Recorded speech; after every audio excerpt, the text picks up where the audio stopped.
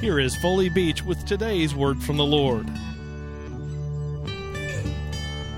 The gifts of the Spirit are given by God to accomplish His work through you.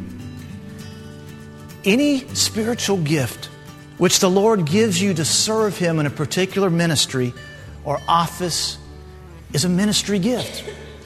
All of the gifts I just mentioned, those motivational gifts, He may give you to fulfill a ministry you've been called to do.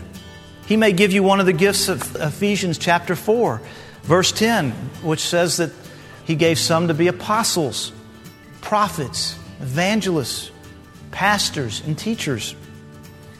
Simply said, when God calls you to a ministry, He gives you the ability to do that ministry. To hear more from this sermon, visit awordfromthelord.org.